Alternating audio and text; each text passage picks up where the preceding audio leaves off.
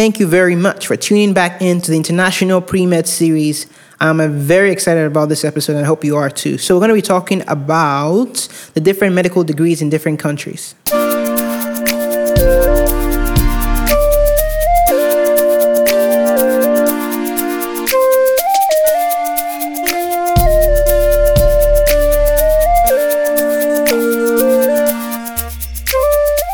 So you must be wondering, how many medical degrees are there? I'm going to ask you a question. How many did you know before tuning into this episode? By the way, the links to all the documents that I researched for this podcast are in the description below. So please click on those links and check out those links. Go do some more research for yourself. Okay, so the different degrees that we have, the major degrees we have so far are the Bachelor's of Medicine and Bachelor's of Surgery, the MB, BMBS. Some people call it the PreMed, and some other countries call it the MBBS. So there's another one, the Medicina Baccalaureus. Okay, this is the hard part. Or Baccalaureus Chirurgere. Chirurgere. I think that's the right thing. The next would be Candidates Medicina, or CandMed, which is translated Candidate of Medicine. And after that, of course, we have the Doctor of Medicine, the MD, and the Osteopathic Medical Degrees, the DO. So, straight away, let's go straight into it. What countries use these degrees? Now, this list is by no means comprehensive. There are so many countries, I had to just pick a few, and by a few, I mean a lot. And from there are many other countries I still couldn't include in this. So, click on my link, you'll find more info about them. So, the Bachelor's of Medicine and Bachelor's of Surgery. Now, that's the most widely known degree, the MBBS. So we have Australia, New Zealand, United Kingdom, Egypt, Hong Kong, India, Iraq, Jamaica, Malaysia, Myanmar, Nigeria, People's Republic of China, Pakistan, Singapore, Sri Lanka, Sudan, South Africa, Uganda, Ukraine, United Arab Emirates, Nepal, Sierra Leone, Tanzania, and a host of other countries use the MBBS as their training path and degree for medical doctors. Okay, so Doctors of Medicine and Osteopathic Medical Degrees, you guys know those ones by now, and those are primarily in North America, Canada, you get the gist. So Candidate Medicina, it's usually in Denmark, Iceland, Norway, then Germany, Austria, and Switzerland. They have something special. They carry these titles during medical school. In other words, before they become doctors, they are Candidatus Medicinae. Before they are awarded their Dr. Med degrees in Germany and Dr.Med.Univ in Austria. Okay, I hope I got that right. So, Dr. Medicina in Denmark and Norway are higher doctoral degrees obtained by furthering careers in research, and is not usually obtained by those working in clinical medicine. So, this is what this means. You know how we have the MD, PhDs? Well, in Denmark or Norway, they are Doctor Medicinas. They are not just doctors. They probably are MD, PhDs. So you don't get your Doctor Medicina degree for just being a doctor. You get one for having extensive research exposure and publications. So I pulled up a list of the best countries to study medicine. Now, this list is by no means comprehensive, and I have had a few schools that come up that were not in the list of countries. Let me give you that one first before I get into it. So in Sweden, there's the Karolinska Institute, the KU Leuven, University of Leuven too. Those two separate ones. I think that second one is in Belgium. But these institutions are one of the best medical schools in the world, but they're not listed in the country. So I'll just give you the list of the countries here. The United Kingdom, USA, Canada, Germany, France, China, Ukraine, Russia, Philippines, and Netherlands. So from Germany, France, China, Ukraine, Russia, Philippines, and Netherlands, they all have a 6-year program for medical degrees. France is between 3 to 8 years, so it's not as defined, depends on what program you're in. Canada is between 3 to 5 years, and USA is 4 years, although there are some schools that are doing an accelerated 3-year program now in the United States. One of them is the Renaissance School of Medicine, Stony Brooks in New York. They started that program. Only very few people can get accepted to that accelerated program. Then the United Kingdom is a 4-year program taught in English. So the big part, the costs.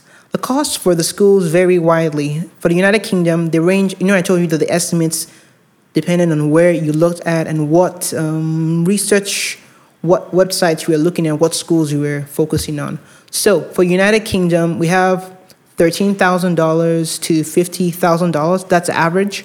United States, $25,000 to $34,000. There's a lot of money discrepancies here, but check this out.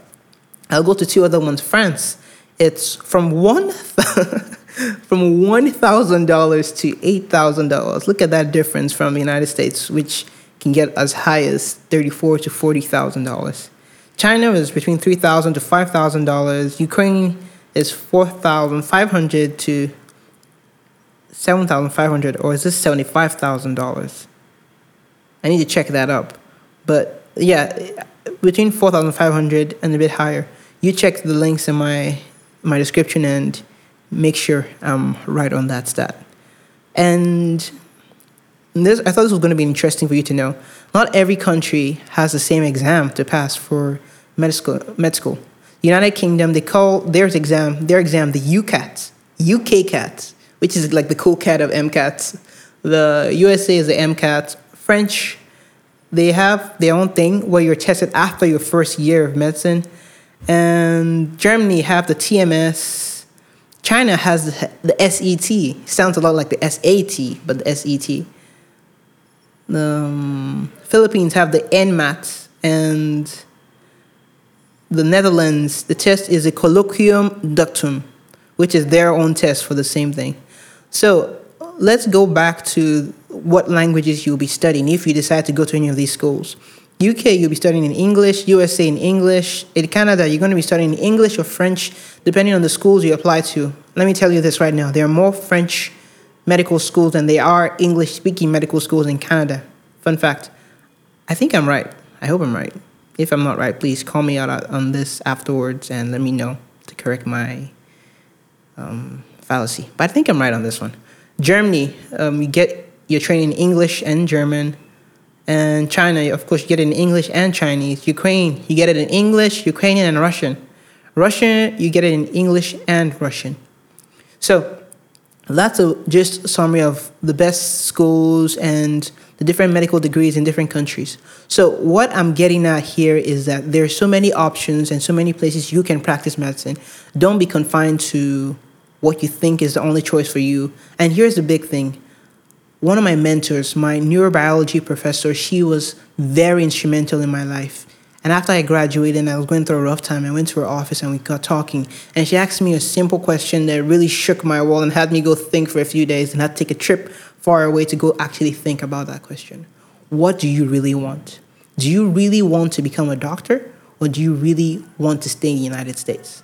Now, mind-blowing question for me at the time. Some of you are like, yeah, that's a duh question, but mind-blowing at the time. You have to decide. Sometimes it might be hard to get what you want where you are, and that doesn't mean that you're quitting by going somewhere else. It just means that you understand how the numbers are stacked against you and how the odds change.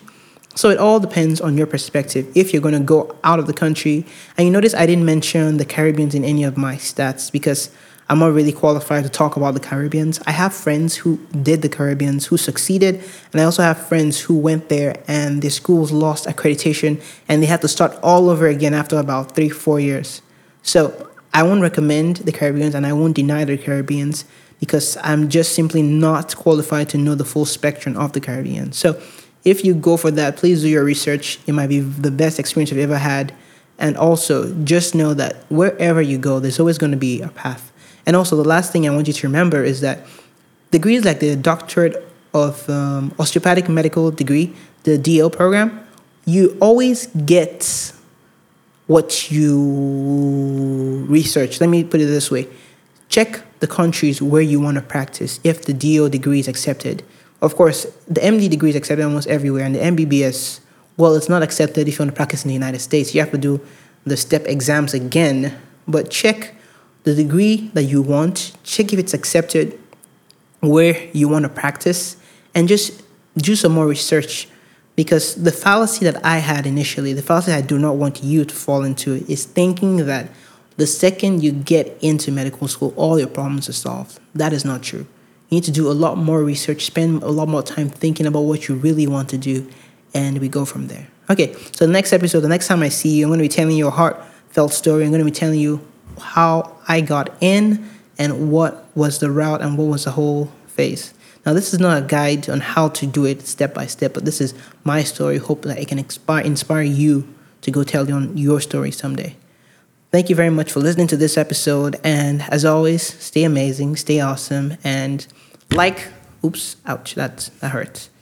And subscribe, and share this podcast and this series with friends. I emphasize this: share with somebody, teach somebody, let someone else know about this. The more downloads we get, the bigger the platform can become, the more time I can spend investing in this and getting you the best content out there. The more time I spend doing this, the more amount you get out from it, and the more I can pour into it. So it's going to be a vicious cycle, a good vicious cycle where we continue to grow and grow every single day. So thank you again for listening, and see you next time, folks.